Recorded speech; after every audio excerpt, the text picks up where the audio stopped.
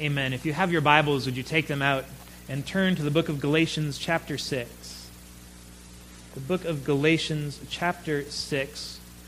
We've been in the book of Galatians since either September or October.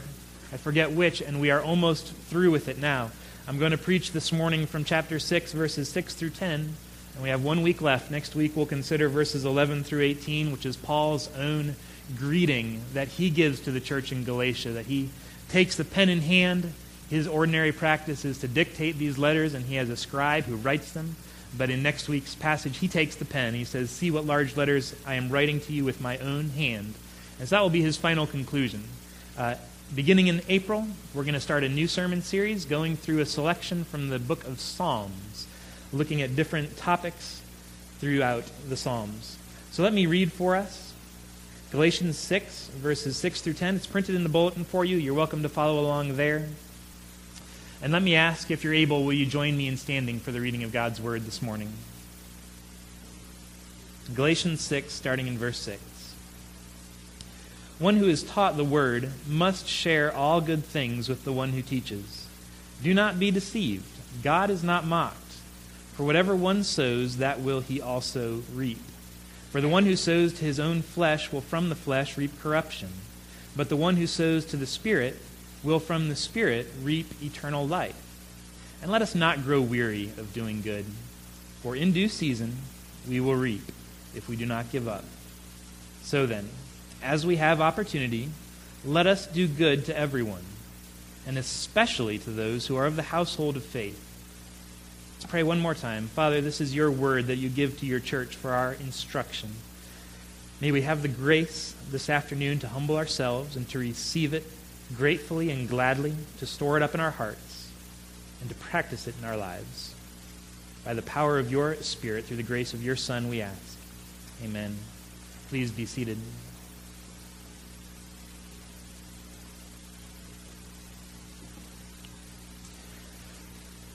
When I was working in the bank many years ago, I remember very distinctly one afternoon a man came into the bank, and he sat in my office. And I could tell, looking at his account, that this was a man who was not necessarily accustomed to dealing with money very well, and yet he had recently come into $500. And he came into my office to ask about investing that $500. And he had the idea in his mind, and he shared with me his plan, that he wanted to double his money in a matter of a couple months at most. So I tried to be gentle with him in my explanation that that's not really how investing works. It doesn't quite go that quickly, but I explained to him how the CDs work, certificates of deposit. They're nice, safe investments. There's no risk of losing your principal investment that you made. And I told him if he invested now, his $500, by the end of the year, he could have $508. He wasn't very impressed with what I had to offer. And as he was storming out of my office, muttering some things to himself, he was letting me know how unimpressed he was with my offer. But being a banker and not a bookie, I really didn't have an opportunity to double his money for him. He needed to find somewhere else to go. Good investing requires similar principles to what Paul teaches, that it requires to be diligent up front with the investment that we make. It requires a great deal of patience. You don't usually double your money overnight. It requires a lengthy time of patience, diligently tending to the investment, taking care of it, making sure it is safe. In fact, it's much like sowing and reaping, which is the metaphor that Paul uses in this passage. He says in 2 verses here that if we sow, we will also reap. And the other side is what we reap is what we sow. And sowing, of course, is hard work. It takes an initial investment of seed and time and opportunity, and we do it. And then we have to tend to it over a long period of time with much patience. Watering it, fertilizing it, caring to it, looking for it, weeding it. But if we do that, if we are diligent in our investment, if we are patient, and if we stick with it, in due time, we know that there will be a harvest. That it will grow and it will produce a fruit. Paul says that principle, it's true not only in the worlds of finance and investing, it's true not only in agriculture and planting and sowing and reaping, but it's true in spiritual things. He says there's a principle that God has sown into the fabric of our world that is the principle of sowing and reaping, and that what we sow will lead to what we reap in due time. And in this passage, Paul gives us 3 fields, we could say, in which he encourages us to sow. 3 areas. He encourages us to invest in our character, our church, and our community. Our character, our church, and our community. And I want to expand on each of those and then try to give us some encouragement. The main theme of this passage is encouragement for weary sowers. Encouragement for weary sowers. But let's begin with the necessity of sowing into our character. This is verse 8. We're not necessarily going to go in order. We're going to take the verses a little out of order to try to do it topically. Look at verse 8. He says, "For the one who sows to his own flesh will from the flesh reap corruption. But the one who sows to the Spirit will from the Spirit reap eternal life." So this is the first area in life in which Paul encourages us and even instructs us and says this is worth your time to be sowing in the field of your own character. Things like character and Christ-likeness and godliness and holiness are not just things that are going to happen in our lives overnight. We're not just going to wake up one day and recognize that, we have become much more holy than we were in the past. These are things that take time. They take years of sowing in our character in order to reap later on in life. And he says there's a process to character development. There's a process that we sow, and we're either sowing, he says, either to the flesh or to the Spirit. He says if you're sowing to the flesh, then you can count on later in life reaping corruption. But if you're sowing to the Spirit, then later in life you can count on reaping, he says, eternal life. The parts of our character that we sow in are those things which will bloom and blossom and bear fruit later in life. I remember at the same bank, I always knew during those 3 years I worked at the bank that I was just collecting a wealth of sermon illustrations, and now it's coming back to, now I was sowing sermon illustrations and now I'm reaping them. But I remember at that same bank I had a coworker whose name was Greg.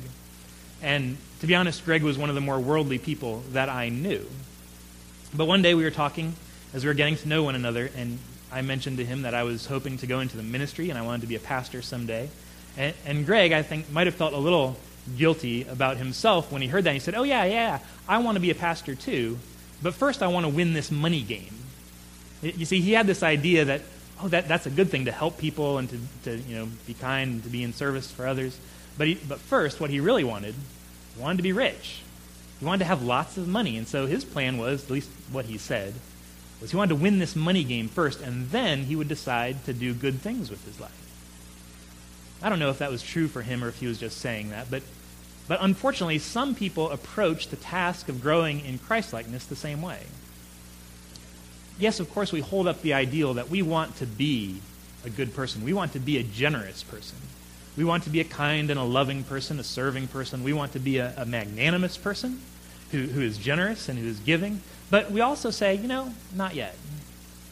Later in life, that's really the type of person I want to be, but I'm not going to put the work in yet. St. Augustine once prayed a very famous prayer. He said, "Lord, give me chastity, but not yet." He knew that was the good thing. He knew that was what the Lord desired for him, but he wasn't so sure that it was going to be a lot of fun in his youth. And so we do it that way, and yet what Paul teaches us is that is not the way that character development works. He says it's like sowing and like reaping. You can't sow seeds of stinginess and selfishness and greed for all the years of your youth and expect that you're going to wake up one day and be a generous person. He says that's not the way it works. A farmer does not sow corn and expect to harvest wheat come autumn. And here's the truth that we learn. We're always sowing something in our life. We don't have the opportunity to say, I can sow seeds of character development or I cannot. Maybe I won't sow anything. The truth is we're always sowing. The question is, are we sowing to the flesh or are we sowing to the Spirit? We are always doing something which is going to reap a harvest later in life. And so we're growing in one of two directions. We're growing in the flesh, and Paul says if we do that, we're going to wake up one day and find corruption in our lives. Or we're sowing to the Spirit. We're planting those seeds now, learning what it means to obey. We're in the Scriptures. We're spending time in prayer. We're actively humbling ourselves. We're cultivating our hearts so that we grow in the fruit of the Spirit. We're actively taking steps in that. We're doing one of the other. There is no middle ground. And so his question is this: where are we sowing? Is it to the flesh or to the Spirit? Now, in one sense, this is really the perfect follow-up to chapter 5, where we were discussing the fruit of the Spirit. And one of the things we said over and over is that the fruit of the Spirit, it's the same agricultural metaphor we said, these fruit, they're the fruit of the Spirit. They're not just habits that we just roll up our sleeves and we get to work and we do them and we just have to produce them in our own character. They're the fruit of the Spirit. Those are things which grow in our lives as a result of the Spirit's work in our heart. The more He works in us, the more He's changing us, the more we're producing those fruit of the Spirit of love, joy, peace, patience, kindness. But now he sort of gives us the other side. In case there's an imbalance, he's going to say also, we have the responsibility to be sowing. Yes, the fruit is the fruit of the Spirit, but we are sowing seeds at all times. We are cultivating the soil of our hearts at all times. And the question is, we can sow to the flesh or we can sow to the Spirit. And so we can't have this sort of passive attitude where we just say, that's the fruit that the Spirit will produce. Therefore, I have no responsibility, so we just sit and wait, and someday God will get busy and produce character in us. No, it's our responsibility as well to be sowing and to be cultivating, working, so that in due time there will be a harvest according to the Spirit's work in us. And Paul adds here in verse 7, he adds a very stern warning. It sounds stern when we just read it. He says, do not be deceived. God is not mocked. In other words, this is a principle that God has just simply sown into the fabric of the world that He has created, that this is the way things work. You can't get around it.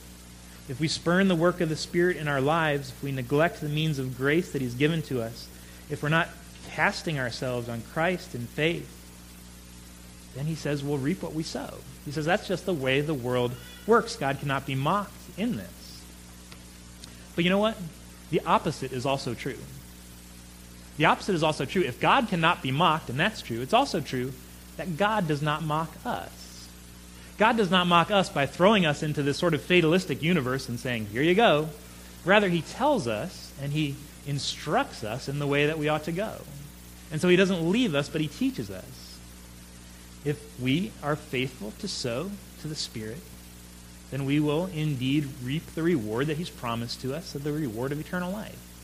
So we're not in this universe where we don't know what's going to happen, where we may sow one thing and reap something totally different and feel mocked by God. He says, no, you reap what you sow. If you're faithful, sowing to the Spirit, you'll reap eternal life. That's the promise of God, and He is faithful. So we just rely on what He's told us here, that we reap what we sow. Now, we need to have a quick theological aside here. Because in talking about this and saying over and over that we reap what we sow, that sounds so mechanical. Does it sound like Paul is teaching that we're saved by our works? That if we just invest wisely, if we just sow these seeds and do these things and do good works, he says, you reap eternal life. Is he saying we're saved by works? No, he's not.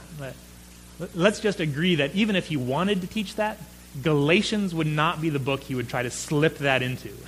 This is the most explicit book where he says we are saved only by faith in the finished work of Christ. Maybe he wanted to try to slip that in somewhere, but he's not going to do it in Galatians, so that's not what he's teaching here. Rather, he's teaching this principle. He's talking to a group of Christians here. He's talking to this group of people who all profess faith, who all profess to believe in the Lord Jesus Christ, and he says to them that at the end, there will be a time when you can look at the works you have done in your life, and they will be a testament to what is in your heart. They will be a sign that shows, is this a person who believes the gospel of Jesus Christ and therefore does works in keeping with repentance, or is this a person who never knew Christ at all? The works that are harvested, as it were, on that final day will be a testament to what was in your heart all along. And so, therefore, as those who believe in the gospel, as those who have been saved by faith, let us sow the works of the Spirit in our lives. So we sow in this first field, the field of our character. The second field that Paul instructs us to sow in and tells us to sow in is the field of the church. It's the field of the church. In verse 6, he gives us a very detailed instruction. He says, those who are taught must share all good things with the one who teaches. Those who are taught must share all good things with the one who teaches. Now, he could have just said it kind of quick and kind of simple and just got right down to the bottom line and said, you should pay your pastor. Right? That's what he's saying here. He says those who are taught, those who receive, they should share good things with the one who teaches. But that's not the way he says it, because he's actually saying something much deeper than that. That's true. He says that. In fact, there are many places in Paul's letters where he is not shy about saying that the laborer deserves his wages. You don't muzzle the ox while he's treading out the grain. And in Paul's own way, that means pay the pastor. But he's saying something much deeper than that as well. And so he's talking here about the same principle that he's talking about in the other verses, this principle of sowing and reaping. And we see that if we look at 1 Corinthians 9. 1 Corinthians 9:11. Again, this whole chapter is Paul making the case that as an apostle of Jesus Christ, he has the right to be paid for his services. He has the right to be paid, and yet he says in this chapter he's not going to take up that right. He's willing to not be paid, but he's defending it. And he says in 1 Corinthians 9:11, look at the way he says it. If we have sown spiritual things among you, is it too much if we reap material things from you?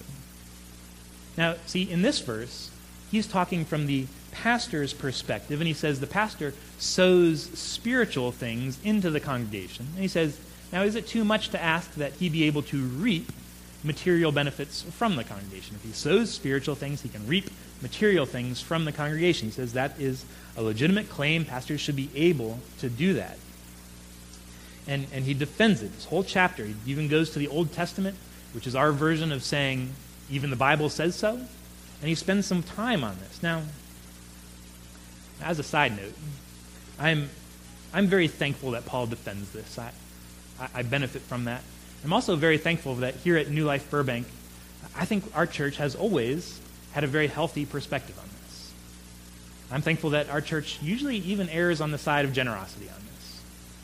I think it could be a pretty uncomfortable discussion to have if we didn't. But let's just say that we do good at this. And I know talking about money is never polite conversation in church, and it kind of makes us squirm a little bit. That's okay. If the Bible never makes you squirm, you're probably not reading it right.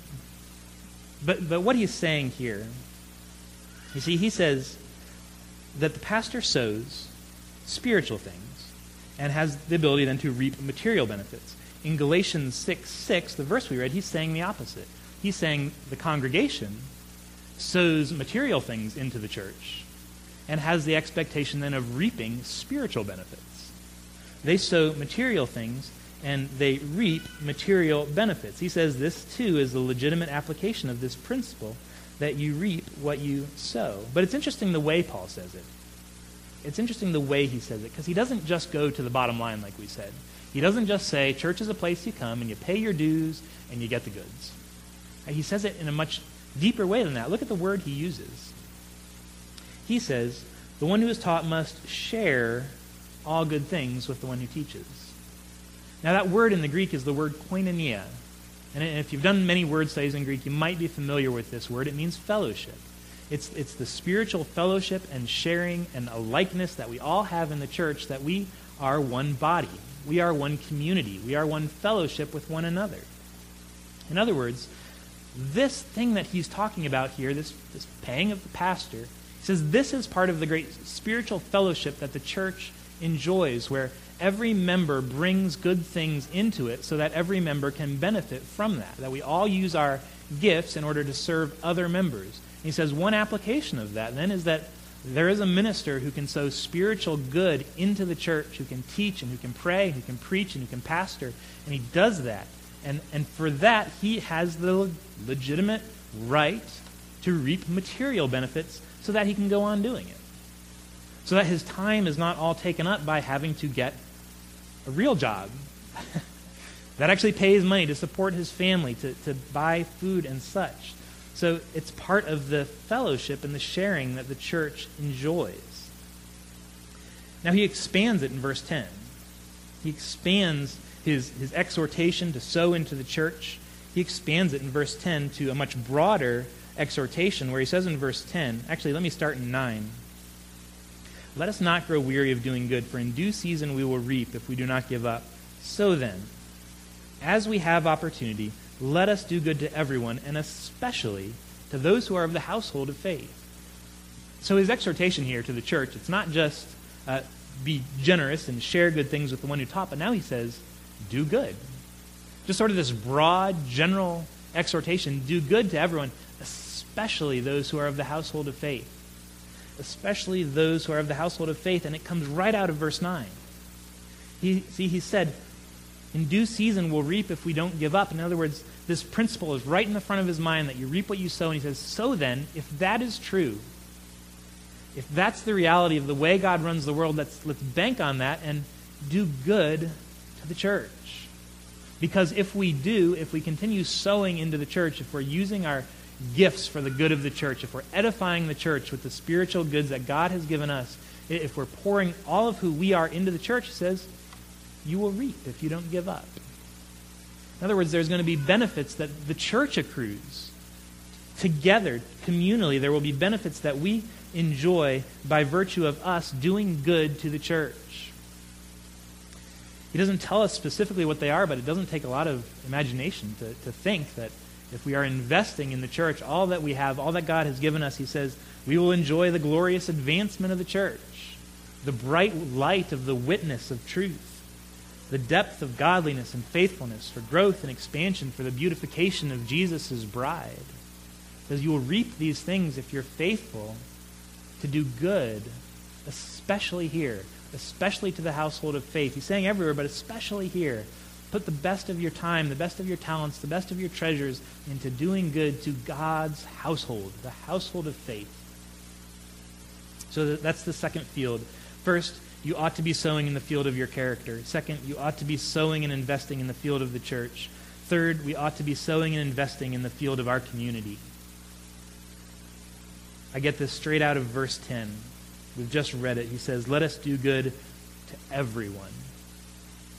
To everyone. Now, he immediately limits that by saying, especially to those who are of the household of faith. So he has an agenda here that's beyond just good works in the community. He especially wants us to do good to the church, but not exclusively to the household of faith. He doesn't say do good exclusively. He says do good especially. So he also wants us now to be doing good, to be pouring into our community.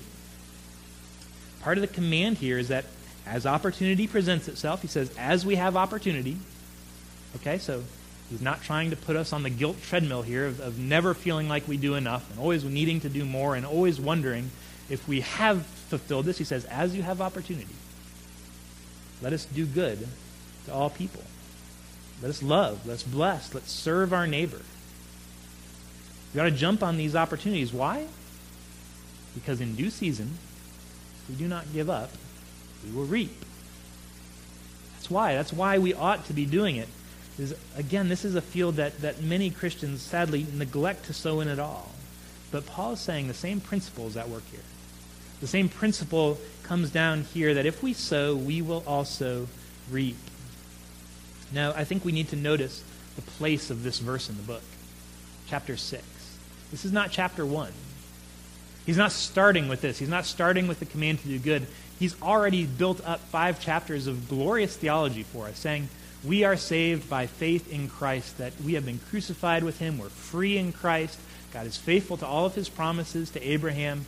All of this good is ours. We are secure only by faith. And now to say, therefore, do good. That this is not to gain God's favor. This is not a work that will please him and therefore gain his favor.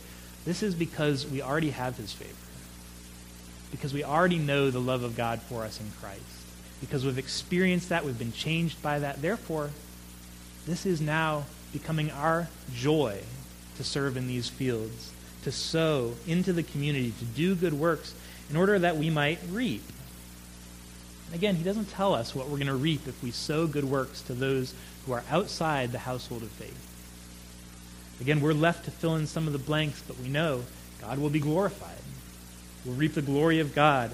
The witness of the church will be strengthened so that those who are on the outside will not mock the church. They'll not scorn the church, but they'll now understand that this is a people called to serve to humbly walk the path of discipleship in the way of Jesus. We'll have a better witness to those outside, and Lord willing, souls will be saved.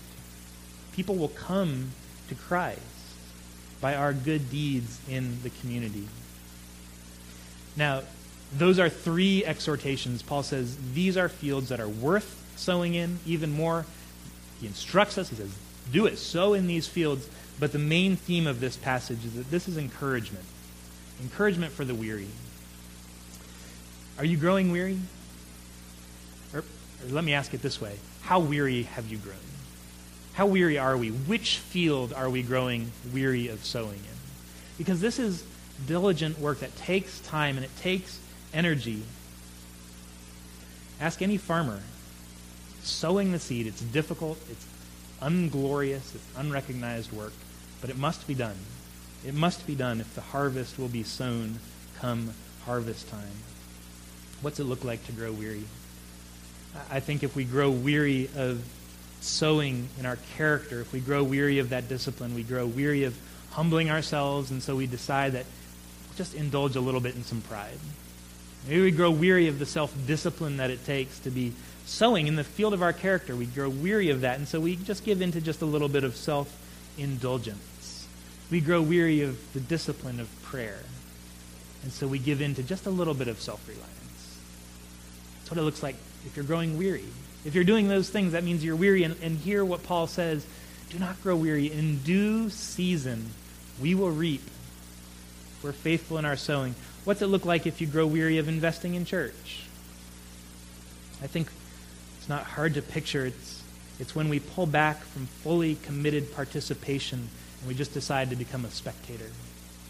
It's when we become dissatisfied with something and we decide, like the Israelites in the desert, that we would rather moan and complain and grumble than fully engage and serve and fix. It's easy to become weary of investing in the church because we know that the church is filled with sinners like ourselves. It's filled with flawed, broken people, and so there's not ever going to be a perfect church before this side of heaven. And so here we are, and there's difficulties, and we get hurt, and we hurt others. And Paul says, let us not grow weary of that. Let's not grow weary of that, because in due season we will reap. Or are you getting weary of serving the community? You're getting weary of serving and doing good to all.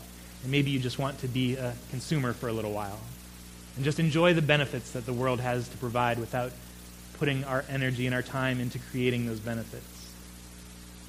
To all of the weary ones, to all of the broken, Paul says, in due time, we will reap if we do not give up. Sowing in the springtime of your life requires faith. And to encourage us, to build up our faith, to edify us, Paul says, look to the reward. In due season, you will reap if you don't grow up, if you don't give up. You should grow up. But he says, in due time, and this word, due time, that's one word. That's in the Greek, that is a different word than the ordinary word for time. He's not just saying at some point. He's saying at the appointed time. In due season. He's saying God already knows what that time is. For us, we have no idea. It could be next week. It could be next year. It could be 20 years or 50 years. It could be heaven. We don't know, but God says there is an appointed time for the harvest. There is an appointed time to reap the rewards of all the hard work that you have sown in reliance and dependence on the Holy Spirit. God has a plan, and he says you will reap when? At God's appointed time. Look to that. Put your faith in that, O weary one. Your labor in the Lord in these fields is never in vain. It's never in vain. This is the surest investment we know. This investment never fails. Think how beautiful in God's eyes is the value of personal holiness. Think how beautiful in God's eyes is the worth of his church, the bride of his Son, Jesus Christ. Think how valuable in his eyes is the one lost soul returning back to him that he runs to with his arms wide open. He says these are the fields that God prioritizes and that God loves and that God says your work in the Lord is never in vain. He says you'll never regret time spent investing in these. These are the things that matter. Our character, our church, and our community. Let's not grow weary of sowing in these fields. Let's pray together to the Lord. Father, your word is a lamp to our feet and a light for our path. May we trust in you with all our hearts, leaning not on our own understanding, but in all our ways acknowledging you. And will you please, O Lord, direct our paths? For this God is our God forever and ever. You will be our guide even to the end. Father, we cast ourselves on you, looking to you for your instruction, your teaching, your leading, and your guidance. And Father, we bring these prayers to you, offering our hearts in the name of Jesus, our Savior. Amen.